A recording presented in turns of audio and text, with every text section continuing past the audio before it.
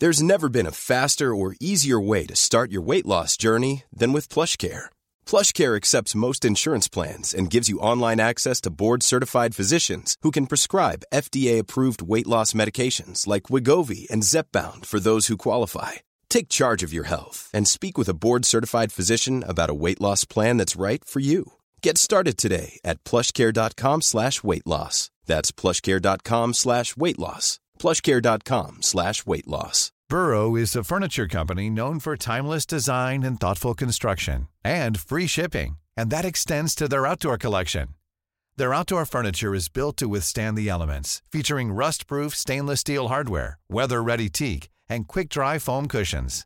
For Memorial Day, get 15% off your Burrow purchase at burrow.com/acast, and up to 25% off outdoor. That's up to 25% off outdoor furniture at burrow.com/acast.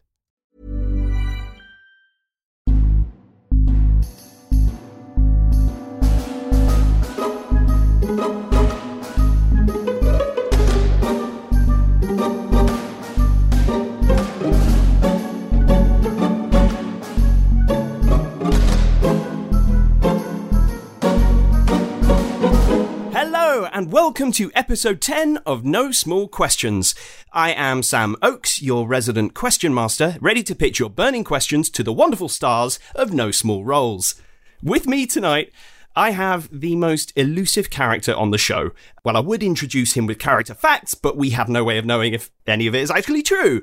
Either way, we know him as Gaius, the Masked Bard, and his player, Chris Watts. Excited! I can't wait, these questions. I'm nervous. Yeah, there's some good ones as well. There's a lot of them, and we're going to rattle through them. But not before I introduce our next star. So also standing by to answer all of your questions, such as... I'm sorry, that information is restricted to higher-ranking family members. It's Enkidu, played by Daryl Bailey. Hey, Daryl. Hey, everyone. I mean, that was so obviously going to be in there, but I still had to put it in there anyway. Had to be. Well, I hope you're ready. Yeah, I'm ready. That information is restricted to higher ranking superfans. This isn't fair. He's already got an answer planned. You know, like if he doesn't like a question, he could just rattle that off. I have to ramble for days. I feel like I might have to veto that response just for tonight. When it's the other podcast, it's fine. You can say that all you want. But for me, you give me the truth, okay? For the fans. That sounded vaguely threatening. The two characters that have the biggest round get-outs of any questions asked to them. You know, one who would just lie, and the other one would just be like, well, I can't reveal that. Well, this is why this is so tasty. I'm really hoping that we get behind that veil, because we're talking to the players for once, and not their mischievous characters. Speaking of our fans, thank you and hello to our wonderful patrons who are joining us in the chats for tonight's recording. We have a fair few of you. And thank you also to everyone who sent in their questions via social media and, of course, the No Small Roles Discord server. Now, before we get into the good stuff, it is highly likely that these questions and answers will include spoilers for all episodes up to and including episode 46. So, if you haven't caught up yet, I recommend you go do that now, and we'll catch up with you later. Okay, all that being said, let's crack on with some questions and spill some Twain Tide. Let's get stuck in, and we're actually going to start off with questions for the mini-campaign.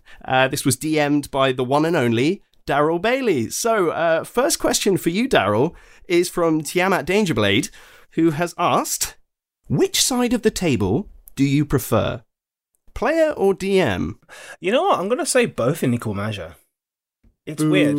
It's like, you think if your experience is only been that of a player, you think the DM seat is some kind of like high pedestal, like to kind of get towards, like, oh man, how did you do all that? Yeah. Like it's some kind of mystery magic, and there really isn't. I mean, your role at the table is different, but like the gap between player and DM is not that wide, and I think I like both. There's reasons to like both. They're both different enough, yet similar in terms of enjoyment, but different enough in that you get a different, experience from each one that you can enjoy. Yeah, it's still the same game, but I enjoy both. That was a really garbled answer, but yeah, both is good.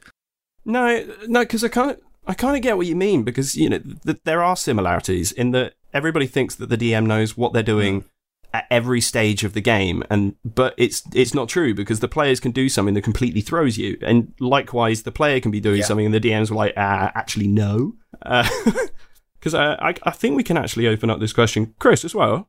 Which do you prefer, just out of interest? Because I know you've done both. Yeah, you know what? I booed at first. Wow. The more you've convinced me, to be fair. No, you've convinced me, to be fair, because no, you're right. Because like players can have like an inherent freedom, like they're allowed to like, you know, be like, okay, anything can happen. I'm comfortable in that. But whereas with a DM, because you constructed this like flow chart of events, for someone to say, well, anything can happen, you suddenly go, no. It must be option A or option B. There cannot be any option C. And then when your players choose or create option C out of nothing, you do have like, I was about to say flight or fight moment, but like really like you just have to go with it. And I think like that's the fun thing about DMing, is that it forces you to go with it. And it forces you to be a more active player rather than a passive player. But, you know, everyone's experience of D&D is different. So I think for me, because I love being an active player, I guess I do prefer the DM role a little bit more. Interesting. Because I'd say I've done quite a lot of DMing recently, but I would lean towards player, just because I like being thrown into a world that I don't know what's about to happen. That was what was tearing me up. I like the surprise of not knowing what's next and anticipating what comes next. Whereas as the DM, you're like, oh, I'm really excited for them to get to this thing here. And then you might plan a session where, right, you're finally at the thing I've been waiting for you to get to. And then they spend, 2 hours role-playing in the pub instead, which is just as fun. Because then as the DM, you're surprised by what randomness they come out with. And it's fresh again. So, yeah, that's why it's hard to choose. There's a campaign I'm playing at the moment where I'm DMing, and none of the players at my virtual table are actors at all. So, and they're not into, like, role-playing and putting voices. They just say what they're doing and just do it. I'm like, oh, fine. Interesting. Cool. Yeah. Just working with the mechanics. And we picked up where we left off. I had to retcon a bit. I'm like, okay, so you're back at this campsite. What are you guys doing? And we role-played campsite tactics for like an hour. We didn't do any of the stuff I prepared for them. And I had to leave them with the same cliffhanger I left them with last time, because they're at the campfire just mucking about. And it was beautiful. It was wonderful. Before they even did it, because I didn't want to put them on the spot and say, you guys are role-playing. Welcome to acting. They were just doing it. It was natural. So that is a beautiful surprise. I love that. Oh, cute. All right. Okay, so ambiguous answer. Chris, I hope you have a spot-on answer for this next question. This is from Reverend Ross, who has asked, has Chris listened to the Candlekeep Mysteries? That's the first question. Yes, he has. He's nodding. I devoured it. As did we all. And what part of the dysfunctional Dragonborn family would he cast himself in? So where do you reckon that where would you have slid into this character, this family dynamic? Oh, what? Like, as in, like, another family member? Or as in, which character in the family did I enjoy, like... No, I think it's more, where would you have put yourself? So with the ones that exist, if they had another family member, who do you reckon you would have been? Oh, yeah. You know what? We're listening to it. I was just like, I would have loved to have been some, like, wizard old Dragonborn who was just like, I've got 2 days to retirement. Like that sort of level. One final mystery. Yeah, absolutely. I love that.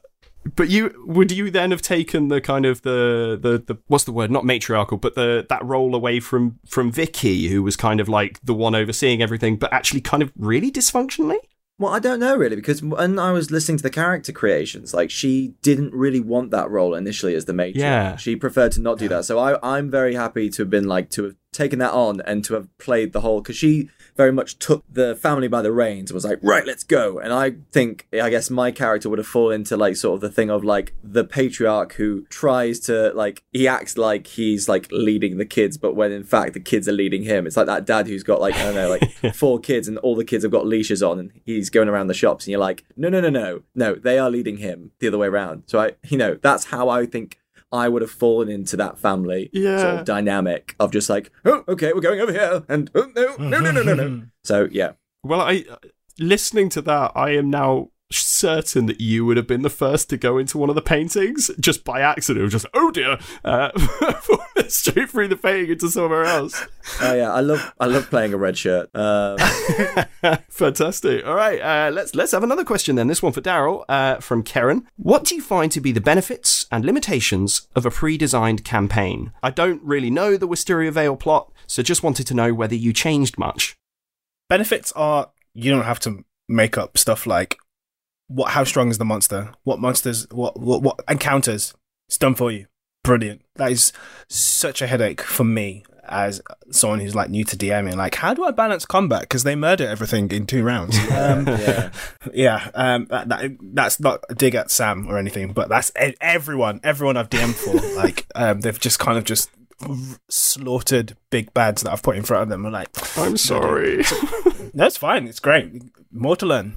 That's one benefit. Stuff like encounters, what things look like, environments, what's there, clues for the players to pick up on. There's already loads put there for you, so you don't have to spin so many wheels of like, what do they see with a perception of 42? The fabric of reality. But that's one benefit. Constraints are, I think it's going to have to be like the setting and plot, because if there's something in there that for me that's like sparks my imagination, I would have a tendency to be like, oh, I wish I could have done that with this, or this could have been stretched out a bit further. I think all the restraints are that the story you're telling isn't 100% yours. So even though you might want to add something to the published adventure that is your own take, it might contradict something later down the line or something that's pre-established.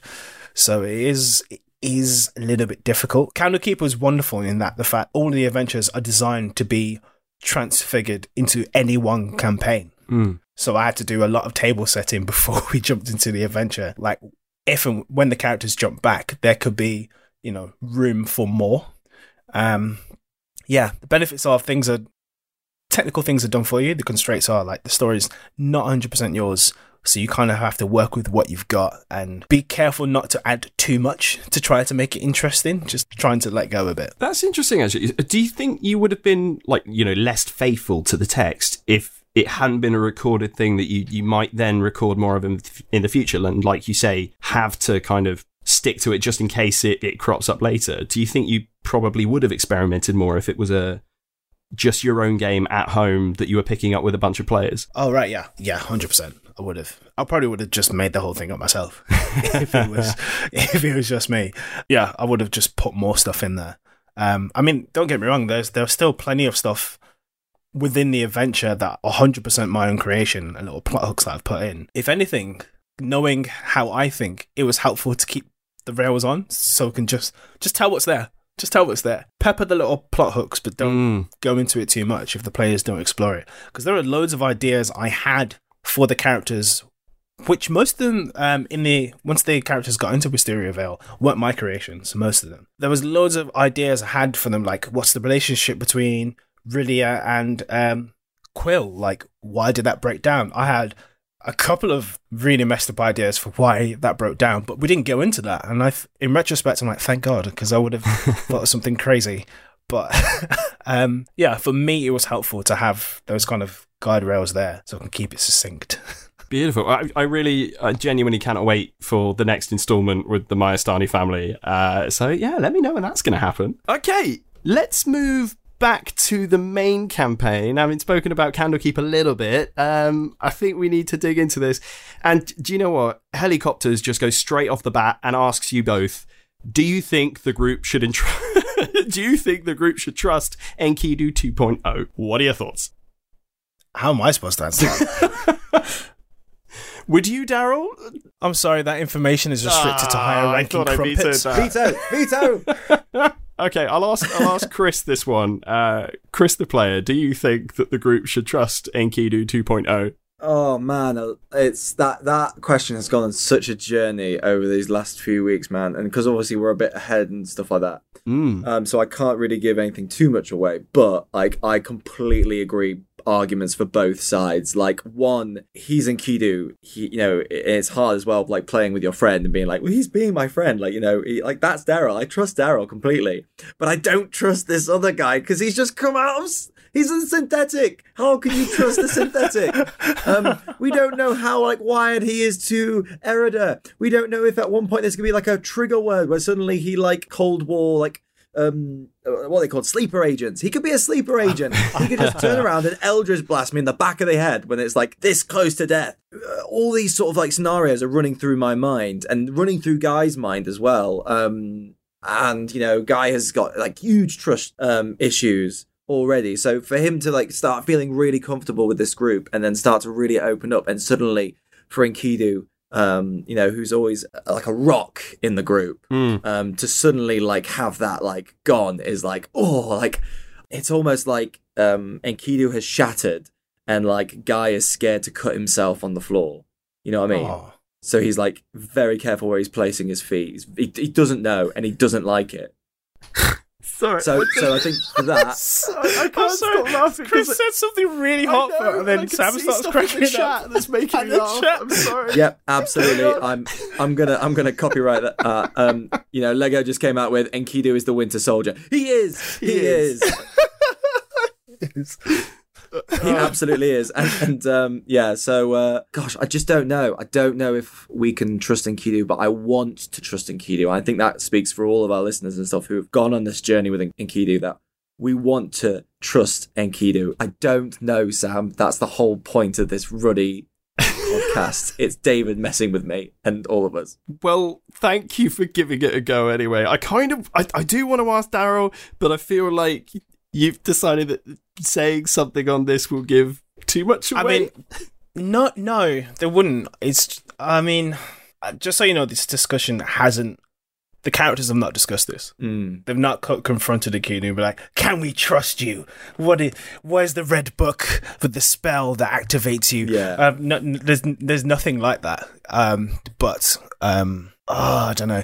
For Enkidu, where he's at, he having met Erida, the secret that is herself, he is of the mindset that she wouldn't resort to something so small.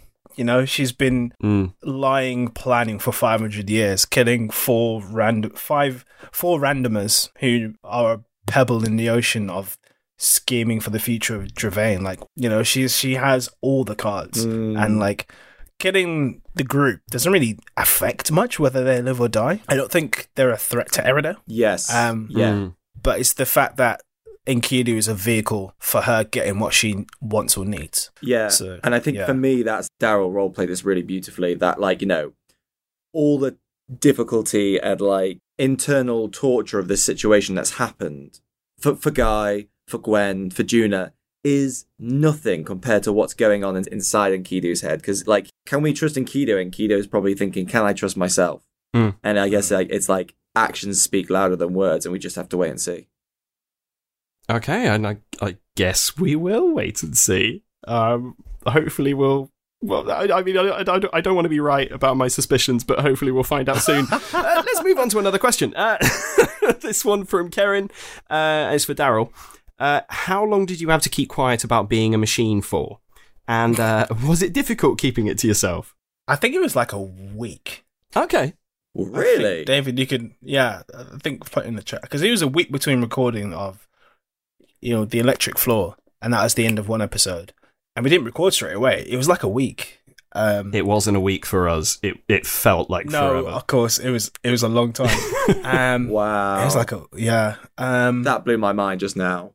I didn't know I was a machine for a while, and then I found out about the Warforged thing, and then it was another period of time before we could record again. So it was I'd say minimum of 2 weeks. Not knowing what the heck is happening now with Enkidu.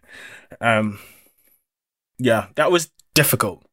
But I think at the same time it wasn't, because I didn't know anything. So there's nothing, even if I told some people a hint of what was happening, I wasn't giving them full information that was true, because I didn't know myself.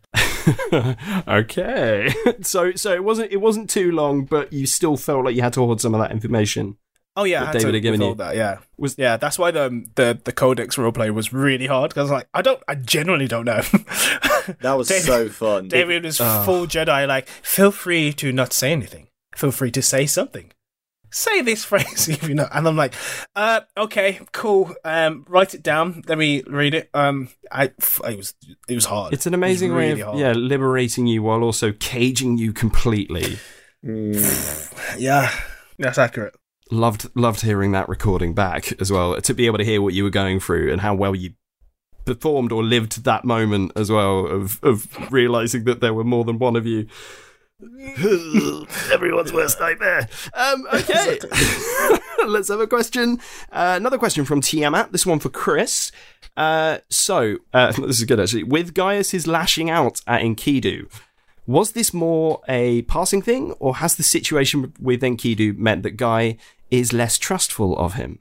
Short answer, because I sort of touched this on the previous question, but yeah, short answer, yes. Like, definitely there's like a loss of trust there.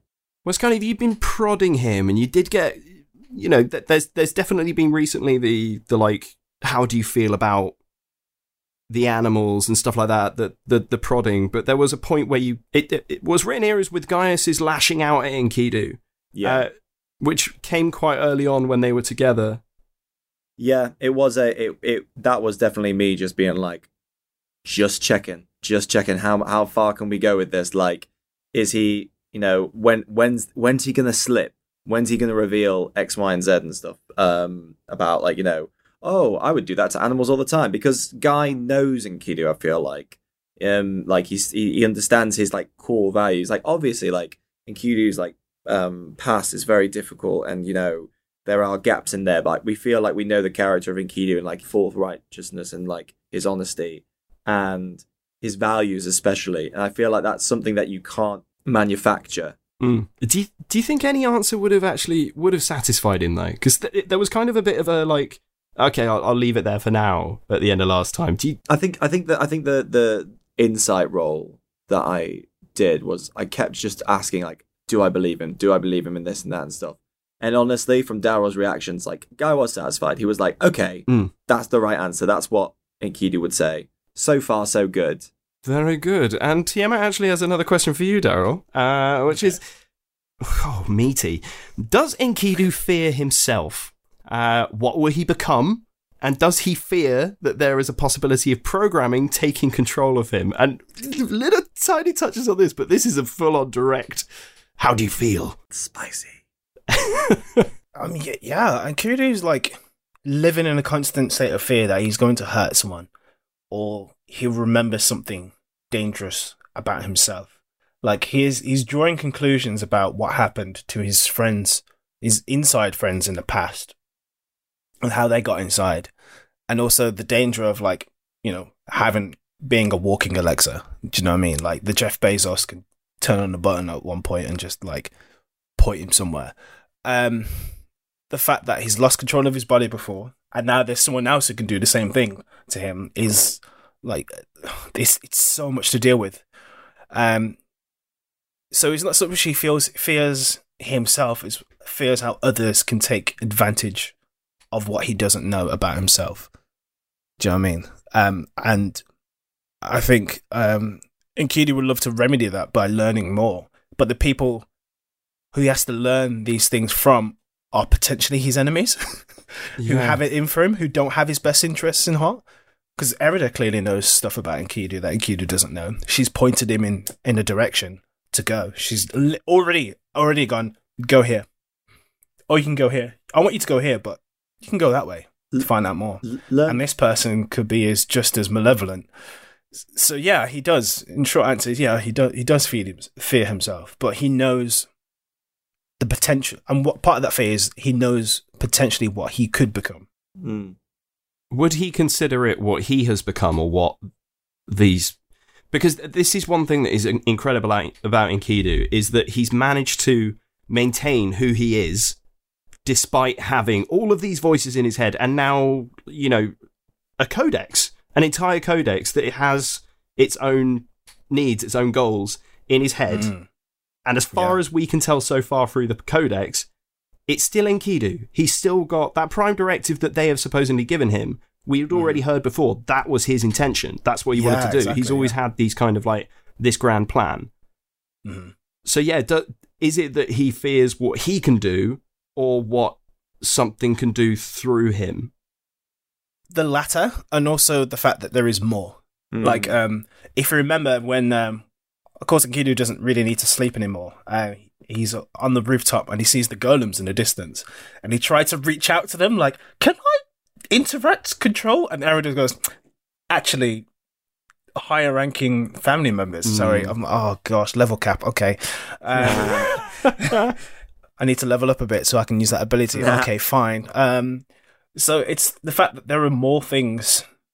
Let me rephrase this. It's almost like you've unlocked a new subclass, basically, is what you're saying. He's like he's been multiplied, there are more hasn't abilities and things, more avenues to be taken advantage of. But he just doesn't know enough, and that's the main weakness he has. Yeah, level 2 scalpel hands, level 3 golem army, level 4 internet brain.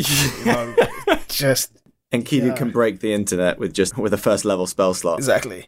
And also, I don't know if it's an illusion of free will, but like it's the fact that the Prime Directive is, like you said, Sam, is already in line with what he wanted in the first place. Do you know what I mean? So he's like, yeah, my pathway is always going to lead me there. He says to Orin quite early on in the campaign, like, yeah, I'm always going to go to the throne, like get mixed up in kings and whatnot. Yeah, that's always been my path.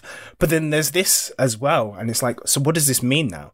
So what does it mean to get there? Like, there's still not enough answers. So it's more like the means could be different. The way that he gets to the throne could be different because of this influence. Yeah, right. And there's no path. Eridan's not giving him anything to like, okay, you need to talk to this lord and that lady and this wizard, and they'll give you this, that, and that, and you'll have the support to get there. She just said, go there. And that was it. She didn't give him any hints or clues. So ambiguous. Very ambiguous, which is even more frightening, to be fair. Because if she had said, talk to my ally in the North Ear, Enkidu probably wouldn't have thought, I'm going to just kill him. Yeah. See what you do. or mess him up. But then, no, she's not done that. Oh, it's so harsh that he's done this to you. You're already dealing with so many things going on in your head. And now it's the worst. Such a big one. It's the worst. Oh, God. And on this point, Hannah Clancy has asked, I should say Lord Crumpet, has asked you, Daryl, do you think the characters will try and force Enkidu out of the group, or would he rather leave voluntarily than create any further tensions? Oh, he'd silently through the night he'd leave. No. Oh, he would. He can't. Any discussion would be an opportunity for anyone to dissuade him from doing it. And I think before things got too dangerous, before he became a danger to anyone else, he'd leave. I think this is like a second strike, because the first time was, I'm going to keep my secret so I don't put these guys in danger. And then like that secret came out to hurt them. Like Alcibiades took over and almost killed Judah. Yeah. Oh. So if that was to happen again, he'd think he'd be like, no, that's it. I can't. That's it. I can't do it. And that's just that again is sad, because there had been moments leading up to the Wingthroat arc where it almost seemed like Enkidu was starting to get the edge on Alcibiades. There was a conversation happening. There was an understanding. Enkidu was starting to understand how those inside checks work, and it's almost like you've taken that like baby step forward, and now you're step way back up the line. Yeah. Ugh. Yeah. Take 2 steps forward, I'll take 2 steps back. I just remembered, oh my gosh, my Wheel of Time spoilers. Yeah, there's a similar battle in the Wheel of Time. I'm just going to take my headphones off for a second, if you could. Take your headphones off. No, but just like, but men in the Wheel of Time have a similar struggle in that, like, they have access to certain power, but they can hear voices in their heads. But whether that voice is an actual, trying to be gentle here, an actual person, or the corruption of what they've been given is a battle throughout the whole thing, which is just remind me of, which is interesting. But Enkidu's been battling with that since the beginning. I mean, it's going to be so interesting seeing where this leads and how much of your own decisions David is able to kind of like, you know, twist and make it that it was an agenda. I'm really looking forward to seeing how it goes. So please don't walk out in the middle of the night. Oh. Promise me here and now, I want to pinky swear that you won't leave the podcast in the middle of the night. I'm sorry, that function is restricted to higher ranking family members. Fine. Well, let's have another question for you, Daryl. This one's from the Singing Lights. So we talked about your fears about Erida. What's your worst fear about Alcibiades getting out? What are you afraid he might do? Ooh. Ow! That's a good question. The thing is, Alcibiades isn't so much like, oh, he's a big scary guy with a big sword. He's good at killing people. He knows some shit. He knows something. He's loyal to something. And being trapped inside Enkidu is stopping him from performing that out. I think what scares is if he was to somehow get out, he'd leave with that knowledge of how he got out, because I'd like to get everyone else out. That would be nice. And also he's gonna run off in the world and do God knows what with whatever he knows. So yeah. So it's just, that he has a grand plan. He has an agenda. Yeah, and it's not good. I mean, I don't think he'd come out. I mean, he could come out and like kill Enkidu for good measure, like, I'm done with you, I'm out. But if he were to get out and Enkidu just wake up one day, realize he's gone, that would be frightening. Like, where is he gone? What is he doing? Interesting. So like, it's a kind of thing of where, like, if you don't hear him for a really long time, you start to get worried. I would, 100%. I would. It's like the person you want to keep in your peripherals at all times. Yeah. Okay. Interesting. That's actually terrifying, because I've often thought about, like, the body snatching dynamic, which is where Alcibiades potentially taking control of your body, of Enkidu's body, and being able to pilot him in whatever way that he wants, and then Enkidu is forced back into the mind. I've never thought about it from the perspective of Alcibiades being able to get out and the rest of them being stuck in. That is really exciting. Yeah, it's exciting and frightening. Like, piloting his body is one thing, because I'd like to think that there'd be some chance that there are 4 other people inside that would stop him. But if he was to somehow get out, like, how is that even possible? That's another mystery about himself that he doesn't know, and that's frightening and concerning for not just himself, for everyone around. Oh, you better get Erida looking into it. Yeah. Start reaching out for information. That's a great idea. Okay, let's have a question for Chris. This one is from Lego, who has asked, with Gaius' backstory reveal, was it deliberately based on Joseph and the amazing Technicolor Dreamcoat, or was that just a coincidence? Ha ha ha. Yes, Lego. That is brilliant. You know what? No, it wasn't, but I think that's far more fabulous. My goodness me. Oh my gosh, I'm already thinking of the musical parody of this. Why have we not thought about this before? No, it's from a far more serious looking back, which is that I originally, when we were looking at this podcast, we all came from an acting background, and we all came from a love of Shakespeare and stuff, and I was like, oh, I want this character to have a really interesting backstory, because he's really lively and jokey, but I want him to have a twisted backstory of why he's in this certain circumstance. And I love Julius Caesar. It's one of my favorite plays ever. So, Gaius Julius Caesar is the full name, which is the reason why I called him Guy. And I was just like, okay, so let's talk a bit about that backstabbing aspect and how that affects somebody. But you know what? I'm all for scrapping that idea and just being Gaius' brothers didn't care what they saw. Oh, so good. Yeah, no. So the answer is no, but that's canon now, because that's far more fabulous. Canon. Love it. Solidify. Boom. Stamp. Amazing. Another one for Chris then. Let's move on. Karen has asked, with Gaius now knowing his heritage from both sides, i.e. his mother's side and his siblings, being part of the Hex, and his father's side, the Wingthrups, has it changed anything about how he sees himself? Does he think of himself as breaking the mold, or is he worried that he may have some of the nastier traits from either side of the family? That's quite a big question. Go for it, Chris. It is a big question. I think where Guy is at the moment is that he knows he comes from a background of, his mother and family are serious, gangsters, like serious like crime syndicate. Like they have done some horrible things. He's not unaware of that. Another thing was that I love The Godfather, so I thought, Italy, like Rome, like Godfather, that sort of like idea of like family and how they can love one another and hug each other, and then all of a sudden like behind like another room is a guy getting like choked to death. That idea I thought was really always fun. I think Guy's never not aware of like his heritage and like that twisted sort of like experience he's had with violence and family and love and so on. So I think that's in him. That's in anyone. I think for the Wingthorpes, it's just more just been like Guy just sort of goes with the flow. He doesn't really like he doesn't really care or see like genetic inherited like traits from himself that are in himself from his family. Like his family are not musical, and yet somehow he loves music. Like he doesn't know where that's come from, but he doesn't know much about his dad, and he didn't really care much about his dad. He was just like one of these guys that my mum had a good time with, and my mum was awesome. She was having good times with lots of people. I think Guy didn't really care that much, and it was more just like my dad was like someone, but my mum was way cool.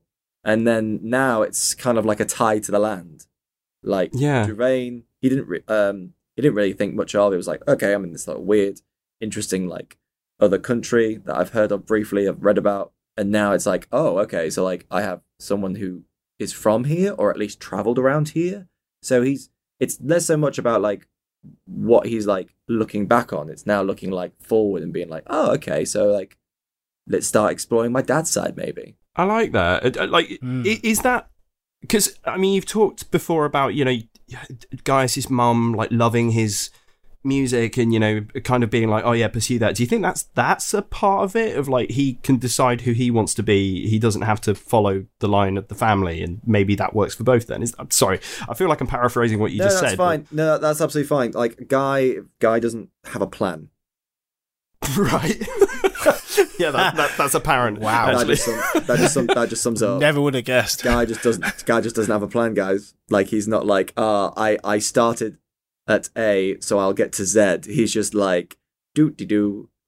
I mean that is so clear when you go with a loop. Yeah, you go and do something, and then you come back and you haven't already thought of an excuse as to why you've done that thing. You always make that makes sense. Yeah. That makes absolute sense. Okay, time for another question. This is from you both, from Kimmy Wise, who has asked, what advice would you give someone completely new to D&D when creating their character? So, completely fresh, how would you approach it? We just heard from Chris, so Daryl, jump in here. Okay. Create the kind of character you're interested in. Thinking about... I like to think about it from a writing perspective. Obviously, David, don't kill me. Just create the kind of thing you're interested in consuming, watching, playing, reading, and then do that. And then envision, give yourself to that. Yeah, that's it. Yeah, I'd echo that as well, actually, which is just that, if you feel like you're like, I don't know what to create, there's so many options and things, just think about, just start off with, something familiar. Think about like a character that you love from a book or a film and just base it on that. Maybe add like a dash of, this character and dash of that character and put them together and see what happens. And after a while, when you get settled into that character, you might realize like, oh, actually, I want to try this thing, or, oh, I really like this part of my character, so I'm going to dive deeper into that. So yeah, I'd echo just what Daryl's saying, which is use what you know to find out what you don't know. Yeah. Would you say that so, come up with the character concept before you look at things like mechanics? If you just start on D&D, don't think about it too hard. Where, just out of interest, where did you kind of look when you were first starting to play D&D, when you were, kind of designing your character and stuff, so that you didn't find that boggling? Did you work with somebody to do it? Or did you kind of find a source online that you were able to then be like, okay, this works for me? I think my friend sent me the player's handbook, a copy of it or something like that, and I just had a look on there. I was like, oh, rogue, that looks cool. Or, oh, cool, this subclass looks awesome. Like, we're starting at this, that's the ideal. Okay, why is he like that? So I guess class first would be my thing. But, this day and age, it's interesting how many people go at it from different perspectives. But again, I would just say, start off with something simple and just build on that. Yeah, Yeah. I'd agree. It's what I did. And then later you look at the book and you're like, ooh, actually, I could do so much more damage if I choose this character. Yeah. Amazing. Actually, this kind of leads on as well, because Lego has asked you both, how did you get into acting? Which is kind of a similar thing. You thought about like what character you might want to play. Is that the way that you got into acting? Like you thought, oh, I want to do this meaty role? Or was it just you saw somebody on stage? Or how did you get into acting, Daryl? Video games. Video games. Interesting. What, you wanted to be in a video game? Or I was kind of like, so Singing Lights, my brother, when we was young, had a lot of time to ourselves. Final Fantasy 9 came out when I was like 11, and we'd read the dialogue of the scenes together, and the opening of that game is that you're a bunch of thieves putting on a play in a castle to kidnap the princess backstage. Yeah. It was like blew my mind, and I wanted to do that. I'm like, that's cool. That's a cool living. They literally travel the world performing plays. Yeah, they're thieves, but they see the world and perform stuff. And then not long after that, I got to give it a go at GCSE drama, and it just stuck. Yeah, it just kind of the story was there first, and then getting to live in that story. Yeah, here we are, 20 years later. So I think I've got it down to my mum and my dad to thank, because I didn't have much to do at the weekend when I was a little kid. You know, I was like messing around, maybe getting into a bit of trouble, whatever. And then my parents were like, right, we're getting you to do something on a Saturday. So they like kicked me into a amateur dramatics, and was just like, he's loud, he'll have a go with this. So that's how it started. And then I just sort of stayed. And then, you know, it was one of those things where like people told you like, oh, you're quite good at this, or you really throw yourself into this, when you realize, oh, like actually I have been, and actually I've been doing this for like nearly like a couple of months, a couple of years. And then sort of one thing comes to another, and then you suddenly realize how much you enjoy that community of people who, you know, love the same thing as you. And I just love like theatre companies. I love like, I don't just love acting. I love like, you know, the costumes, the production, the sets. Like I have not just been an actor, like I've built sets, I have been like stage managers, I've like had my dab at lighting and stuff like that. And I just love all of that. And I love a community that's built behind like a purpose. Okay, moving on. So this next question from Michael Cook. If you could change one moment from the podcast, would you? And what would it be? Yeah, I would make sure that I count my gold properly. You bastard! Oh my gosh. What a moment, though. That's one of the iconic best moments ever. To this day, I really hate it when people bring it up, and I'm just like, yeah, okay, can we move on, please?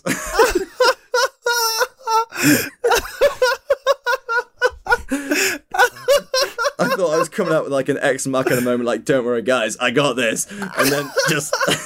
It was the hand clenching and the build up. Oh, God.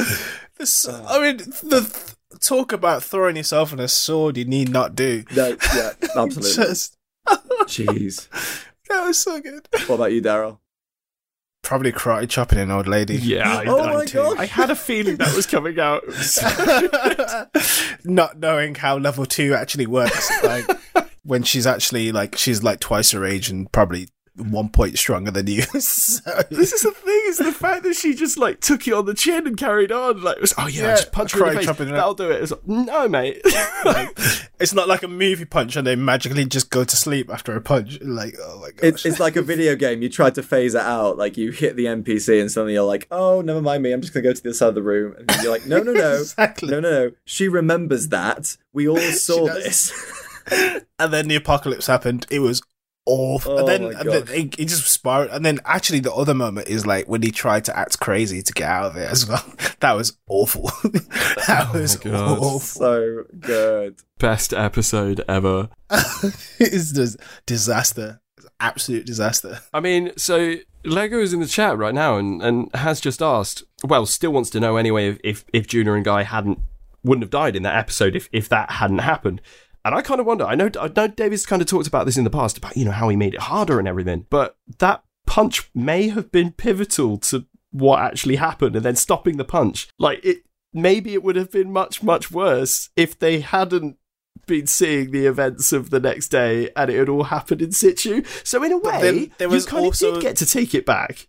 Yeah, I did get to take it back, but also it wasn't just like, oh, the ripple effect of this thing. Yes, this thing kind of informed them to change the password. We got locked out of the bunker. But we also could have just left the town. we could have just man, we just assaulted the rulers of this town. We should just leave. Nope. We snuck back in when they had their guard up. So we're all proper geniuses. Oh, Enkidu's a dumbass for trying that shit.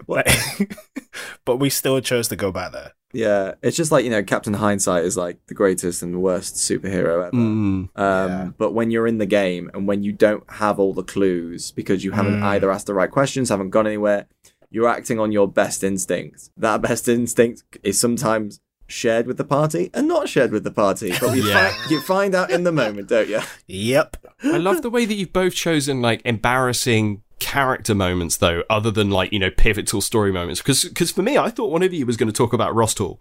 Gonna be honest, that was going to be like a big regret, or taking the advancement test or something like that. But no, it's the punch to the face. No, because because that was embarrassing.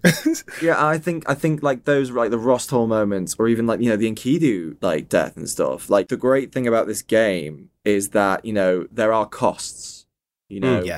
Like this game, that like there would be no consequence if there wasn't cost. And I think when it's like the big things like that, of course, like you grieve about them, you grieve for them, but at the same time that you appreciate them and you understand why they're there. I think it's just the little things when you're just like, oh, that was a wrong choice, or oh, that was stupid. They're the bits that you actually end up regretting, and not the fact that Enkidu no longer has a body. No, man, it's cooler. The story is way better for it as well. Not that the story wasn't brilliant already, but now it's just like the light is refracting everywhere. It's like even more like complicated and brilliant. Oh, yeah. Well, despite ribbing you for it, I actually agree with the moments that you've chosen. I think you've done well there. Great question there. Okay, time for a question. Oh, this one's from me. I know this one, but I'm still going to read it out and make it sound clunky. It's for Daryl. What was your initial thought process as a player when that corridor filled with magical energy? Death. Definitely, you'd already started rolling another character. I mean, like, I thought, that's it. I mean, it fills it with energy. I'm like, I have no abilities to counteract a room filling with magical lightning. Cool, I'm going to try and escape. Actually, the first thing I thought was, I can just thunder step out of there. Yeah, and David was like, doesn't work. I'm like, well, you want me to die, so so I'm dead.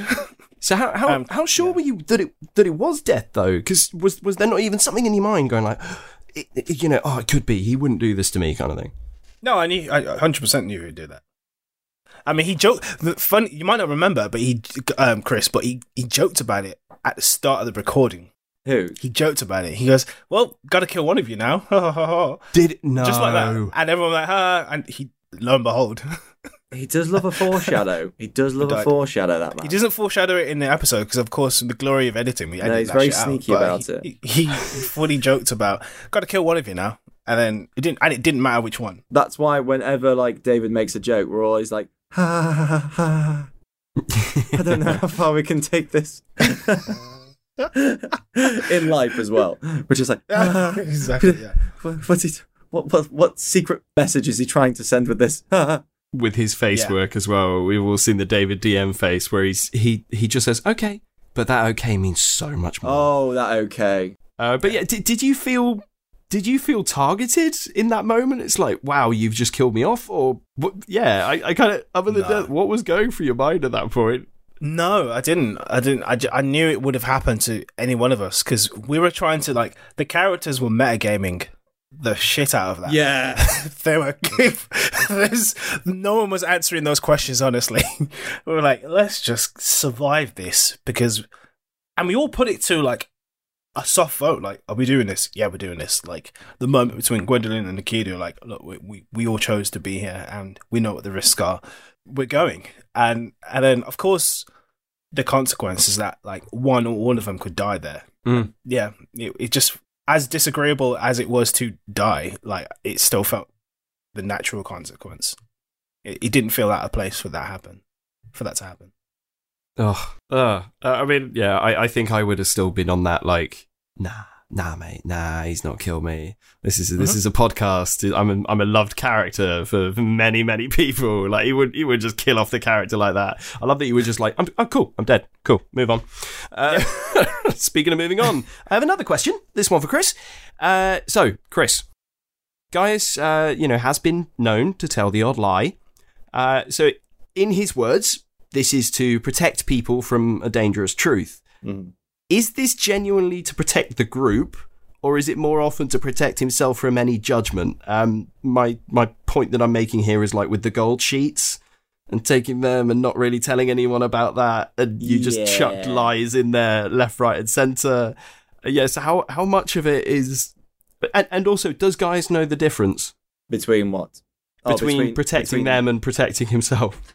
I think he uses the truth and lies in many different ways. Many different ways. It's a way of entertaining. It's a way of intriguing. It's a way of deflecting. It's a way of defending. Words are weapons at the end of the day. It all depends on how you use them. So I think for me, with Guy, his use of the deception just sort of comes in the moment of like, okay, so what do I want to get out of this?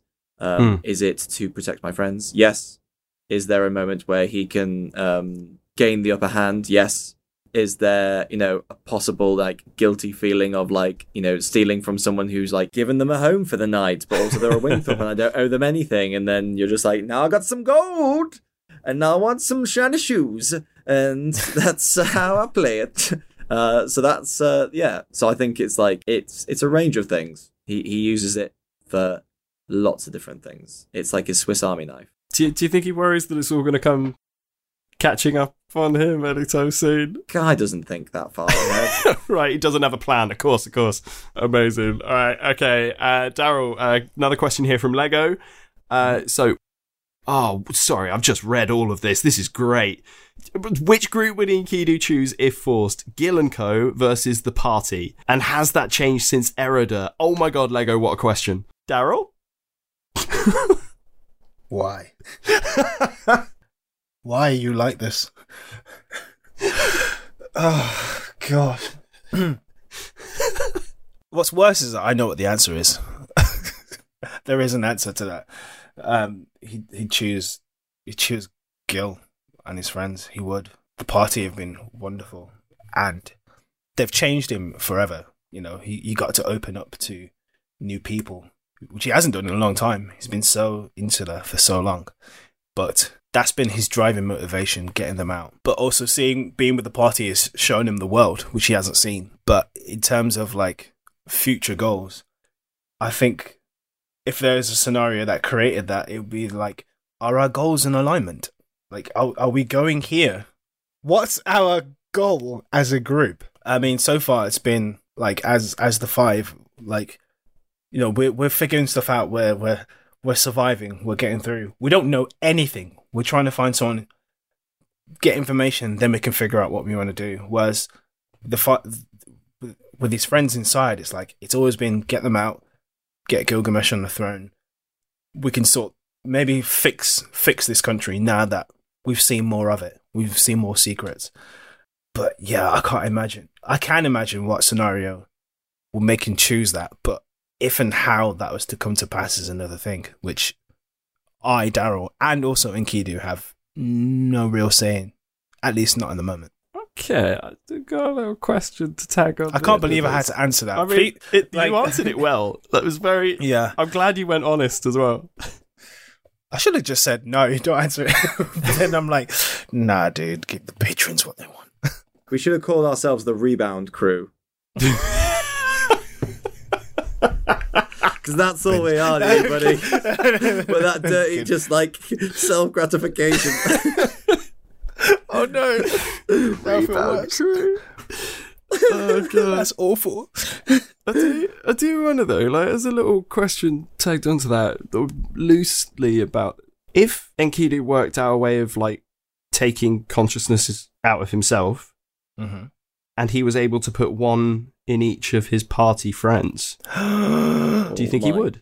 God, no, that's awful. That is like dark. That is darkest you just said timeline. You choose them over your friends. Oh my gosh, I would have kill the party to get his friends Not back. necessarily That's kill, they're just disgusting. the recessive mind in there. No, that's awful. There's some evil Voldemort stuff going on there. I mean, I've been DMing for too long. You've got to think about these My things. God, I've seen too many plots with that, where the bad guy's like, I'm so misunderstood. I've lost everyone I loved, and I will replace you with them. No. It's awful. It's that way madness lies. Well, at least No you more of realise that. you're the bad guy now, so... Yeah, exactly. Okay, let's move on to another question for Chris. Thank you. Tiamat has asked you, with the idea of travelling as a tour theatre company, has this sparked something in Guy and make that new goal for him when his adventuring days are over? Would you consider persuading the party to join in a production on your travels to make a bit of gold? I like that. This is a much happier question than the last one. Yeah, good shout. Yeah, I think he'd love the idea. He'd love to give it a try. Like Gwendolyn has a musical toe, and Orin is very good at fixing and creating. So you can imagine all these amazing sets and things. Doesn't know how Juna and Enkidu are going to fall into this, but Juna might be that little lady at the front office at the front bot, just getting out the tickets and things. Yeah, I don't know. I think guys just said it on the off, oh, maybe we could do this, guys, and it'll be really, really fun. And you could do this, and you could do this, but I think he can clearly see that it might not. It very much likely won't come to pass that they become a theatre group. I think he just liked to fantasize about the idea. But okay, I've got a question for you then, Daryl. So if we were to become the theatre group, okay, what kind of plays would we do? Ooh. Are we talking tragedy, comedy? Are we talking social satire? What's give me a genre here. What sort of plays would we do if we were on the road, Enkidu and the gang? Oh, I don't even know if it would even do plays. I think about Enkidu's interest. He some kind of ballad or poem with music would be something that he himself would be interested in. But as a play, I don't know. I think the group would choose something fun and funny, and Enkidu would be I don't know if I can do this, and someone would have to really pull all his fingers to make him do it. He'd be the straight person in a comedy, you know what I mean? He's the one that we're all playing off of, and he's okay, sure, interesting. Okay. I just got a great reference. Have anyone played The Witcher 3? Yes. There's a great moment where Geralt is in a play. Yes. That's just what I'm gives thinking. The driest delivery and all the gesticulations. That's Enkidu. Yep, absolutely. That is him. One other thing, which is that what instrument would he play in the band? What instrument do you think all the characters would play in a band?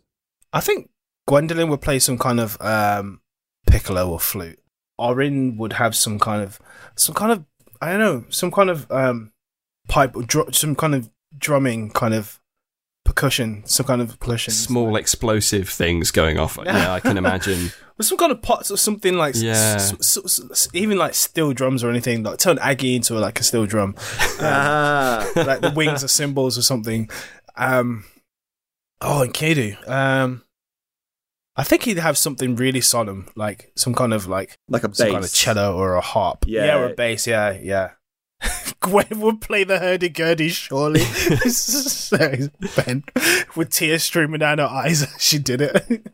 Gosh, once again, we're the rebound crew. Jeez, it's coming to fruition here. I feel like Enkidu would have 6 different instruments, but he doesn't know which one it's going to be. He just has to summon one before they start. Excellent. Yes. That'd be cool. He tried that. Didn't work.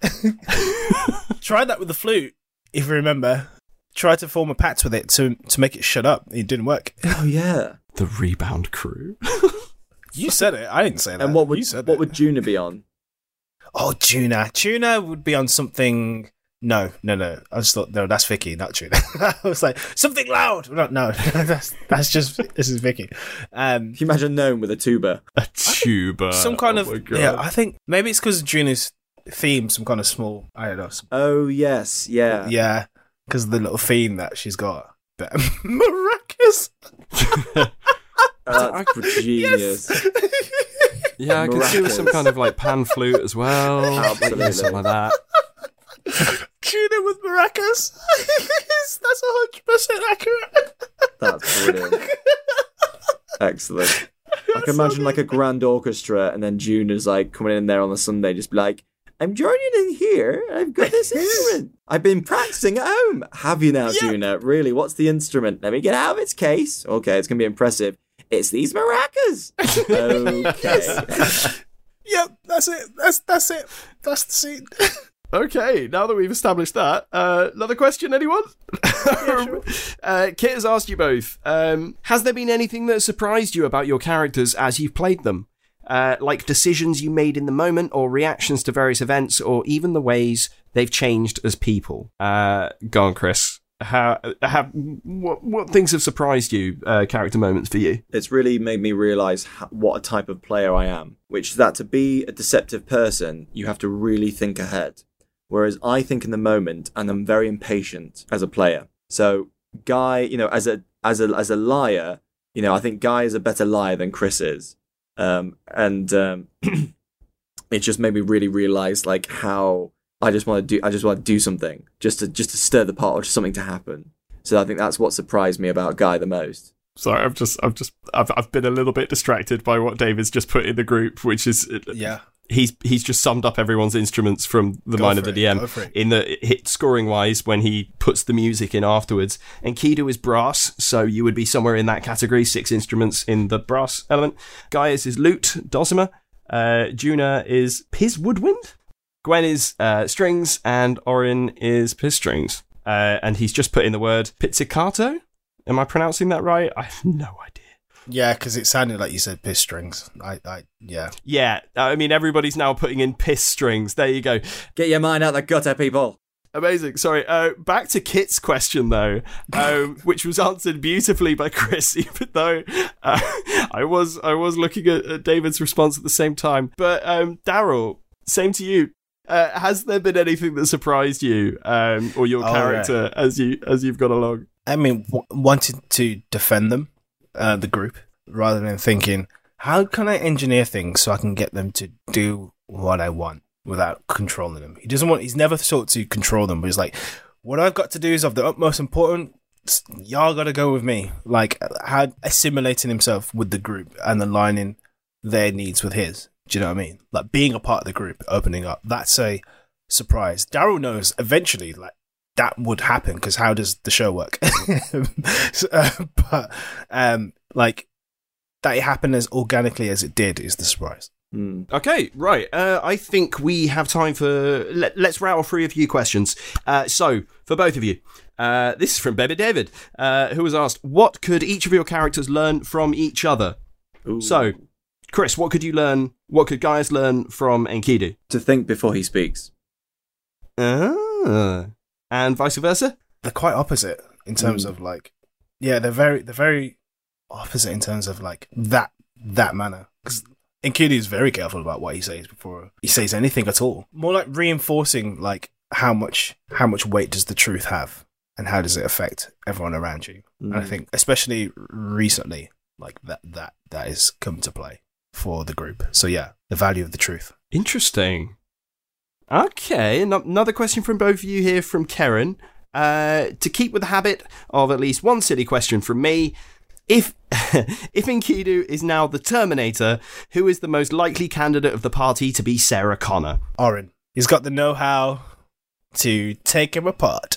Even though, like, Enkidu said, I don't think I'm like that, with like nuts and bolts and shit, but like, Orin would still try. So... yeah, I like that. So it's more like the Terminator knows that this person can stop them in this situation. Yeah. So would stop Orin. Who is the one that you think could like be the thing that takes down all Terminators in the future? Is it still Orin? It's a guy who can make a kettle out of a duck. Yeah, exactly right. Yeah. Okay, well, she's a goose. Goose. Sorry. A mechanical goose. Oh god, I'm really worried when Enkidu does turn. Orin, run, just run. Oh wow, I'm backed up. There's no end. Okay, final question for Daryl then. This is from Vicky, who has asked you, what is Enkidu's problem with Juna's cooking? Very simple answer to that. It sucks. Oh my god, he went there. It just does. I mean, what did we eat in our first night on the road? Worms. It's like, oh my gosh. Should never live that down. Top class. Like, it's worms. Like, he's used to being like, from Royal Palace to Soldier. Yeah, I used to roughing it, but like, drawing the line at worms. Like, I can't. Oh. And now he doesn't have to eat. Yeah, I was going to say, blessing in disguise. Excellent. Wow. It's bad. He loves Juno with all his heart, but like, cannot eat her cooking. Just can't. Oh. Oh, I'm sorry, what fun. Vicky. I can't wait for her to hear this, but I'm sorry. I can't wait for like the no small questions mudslinging at one point. I can imagine Vicky like, oh, Enkidu, edgy story. Oh, look at me, too edgy to be part of the group. Oh. Yeah, that's 100% what would happen. Do you know, I've never seen Enkidu try and cook, though, so... Fine. Sorry, somebody's Pretty already good put at it. shots fired in here. On that note, guys, I think it's probably time to wrap up this episode of No Small Questions. I have been your question master, Sam Oakes. Thank you so much to Daryl, and thank you to Chris. I hope you feel suitably grilled. You did really well. There were some big questions in there. Such fun questions. Thank you everyone so much. It was really fun. And seeing some of their faces in the chat as well, as these questions were asked and the responses has been great. There's nothing left to say, guys, except... Not for now!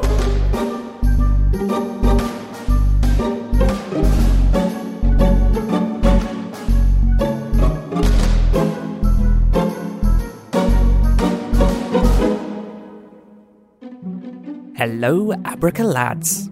Ben here, popping in to say thank you to Chris and Daryl, and to Superfan Sam for making sure we got more than an Erida-esque refusal to all those questions. And a huge thank you to everyone who sent in questions. There were some fantastic conversation starters. Oh, and if you want to keep that conversation going, then the best place to do that is on our Discord. If you're new to Discord, like I was just a few months ago, all you need to do is click the link in our show notes, and you'll be guided through the next steps to join our happy little community. It was so lovely to see so many faces, old and new, joining us live for this recording of No Small Questions. And if you'd like to be part of the live recordings in the future, well, all you need to do is head on over to our Patreon, where you can sign up for a whole breadbasket of benefits, including world-building polls, David's music, our behind-the-scenes chat, no small talks, so much more. Oh, and one more thing. If you were listening closely to the end of episode 47, you might have heard that we have a special guest joining us. And I am delighted to announce that Robbie Bellicom will be joining the Fate Marked 5 for the next couple of episodes. Now, Robbie might already be a familiar voice to some of you from our fellow D&D podcast, Flintlocks and Fireballs, where they play Scamp. But in case you've not discovered Flintlocks and Fireballs, well, you've been missing out on some swashbuckling pirateer adventures, muskets, sea shanties, so much more, and also some brilliant one-shots, including a recent visit to Candlekeep Library to investigate a haunting bedtime rhyme, which was DM'd by Robbie. You can find out more at flintlocksandfireballs.com. Ooh, and you can also listen to a little trailer for the show in just a few seconds' time. Right, we'll be back next weekend with episode 48. Meanwhile, I'm off to put together my Sarah Connor cosplay. And on for now. So gather your muskets, gather your spears, we'll plunder the shores of Calcinear. Come all ye sailors and scallywags, and join the crew of Flintlocks and Fireballs, a D&D podcast following a band of privateers sailing the seas of Napoleonic Calcinia. Catch us at flintlocksandfireballs.com every Tuesday at 7 p.m. GMT, or on Podbean, iTunes, YouTube, and more. You can also follow us on Facebook at Flintlocks and Fireballs, or Twitter on @FlintlocksDND. Fair seas and natural 20s. No kraken, storm or spell we fear, so come and sail with us, my dear. Mom deserves the best, and there's no better place to shop for Mother's Day than Whole Foods Market. They're your destination for unbeatable savings, from premium gifts to show-stopping flowers and irresistible desserts. Start by saving 33% with Prime on all body care and candles. Then get a 15-stem bunch of tulips for just $9.99 each with Prime. Round out Mom's menu with festive rosé, irresistible berry chantilly cake, and more special treats. Come celebrate Mother's Day at Whole Foods Market. Want flexibility? Take yoga. Want flexibility with your health insurance? Check out United Healthcare Insurance Plans. Underwritten by Golden Rule Insurance Company, they offer flexible, budget-friendly medical, dental, and vision coverage that may be right for you. More at uh1.com. Hey, it's Paige DeSorbo from Giggly Squad. High quality fashion without the price tag. Say hello to Quince. I'm snagging high-end essentials like cozy cashmere sweaters, sleek leather jackets, fine jewelry, and so much more. With Quince being 50 to 80% less than similar brands. And they partner with factories that prioritize safe, ethical, and responsible manufacturing. I love that. Luxury quality within reach. Go to quince.com/style to get free shipping and 365-day returns on your next order. Quince.com/style.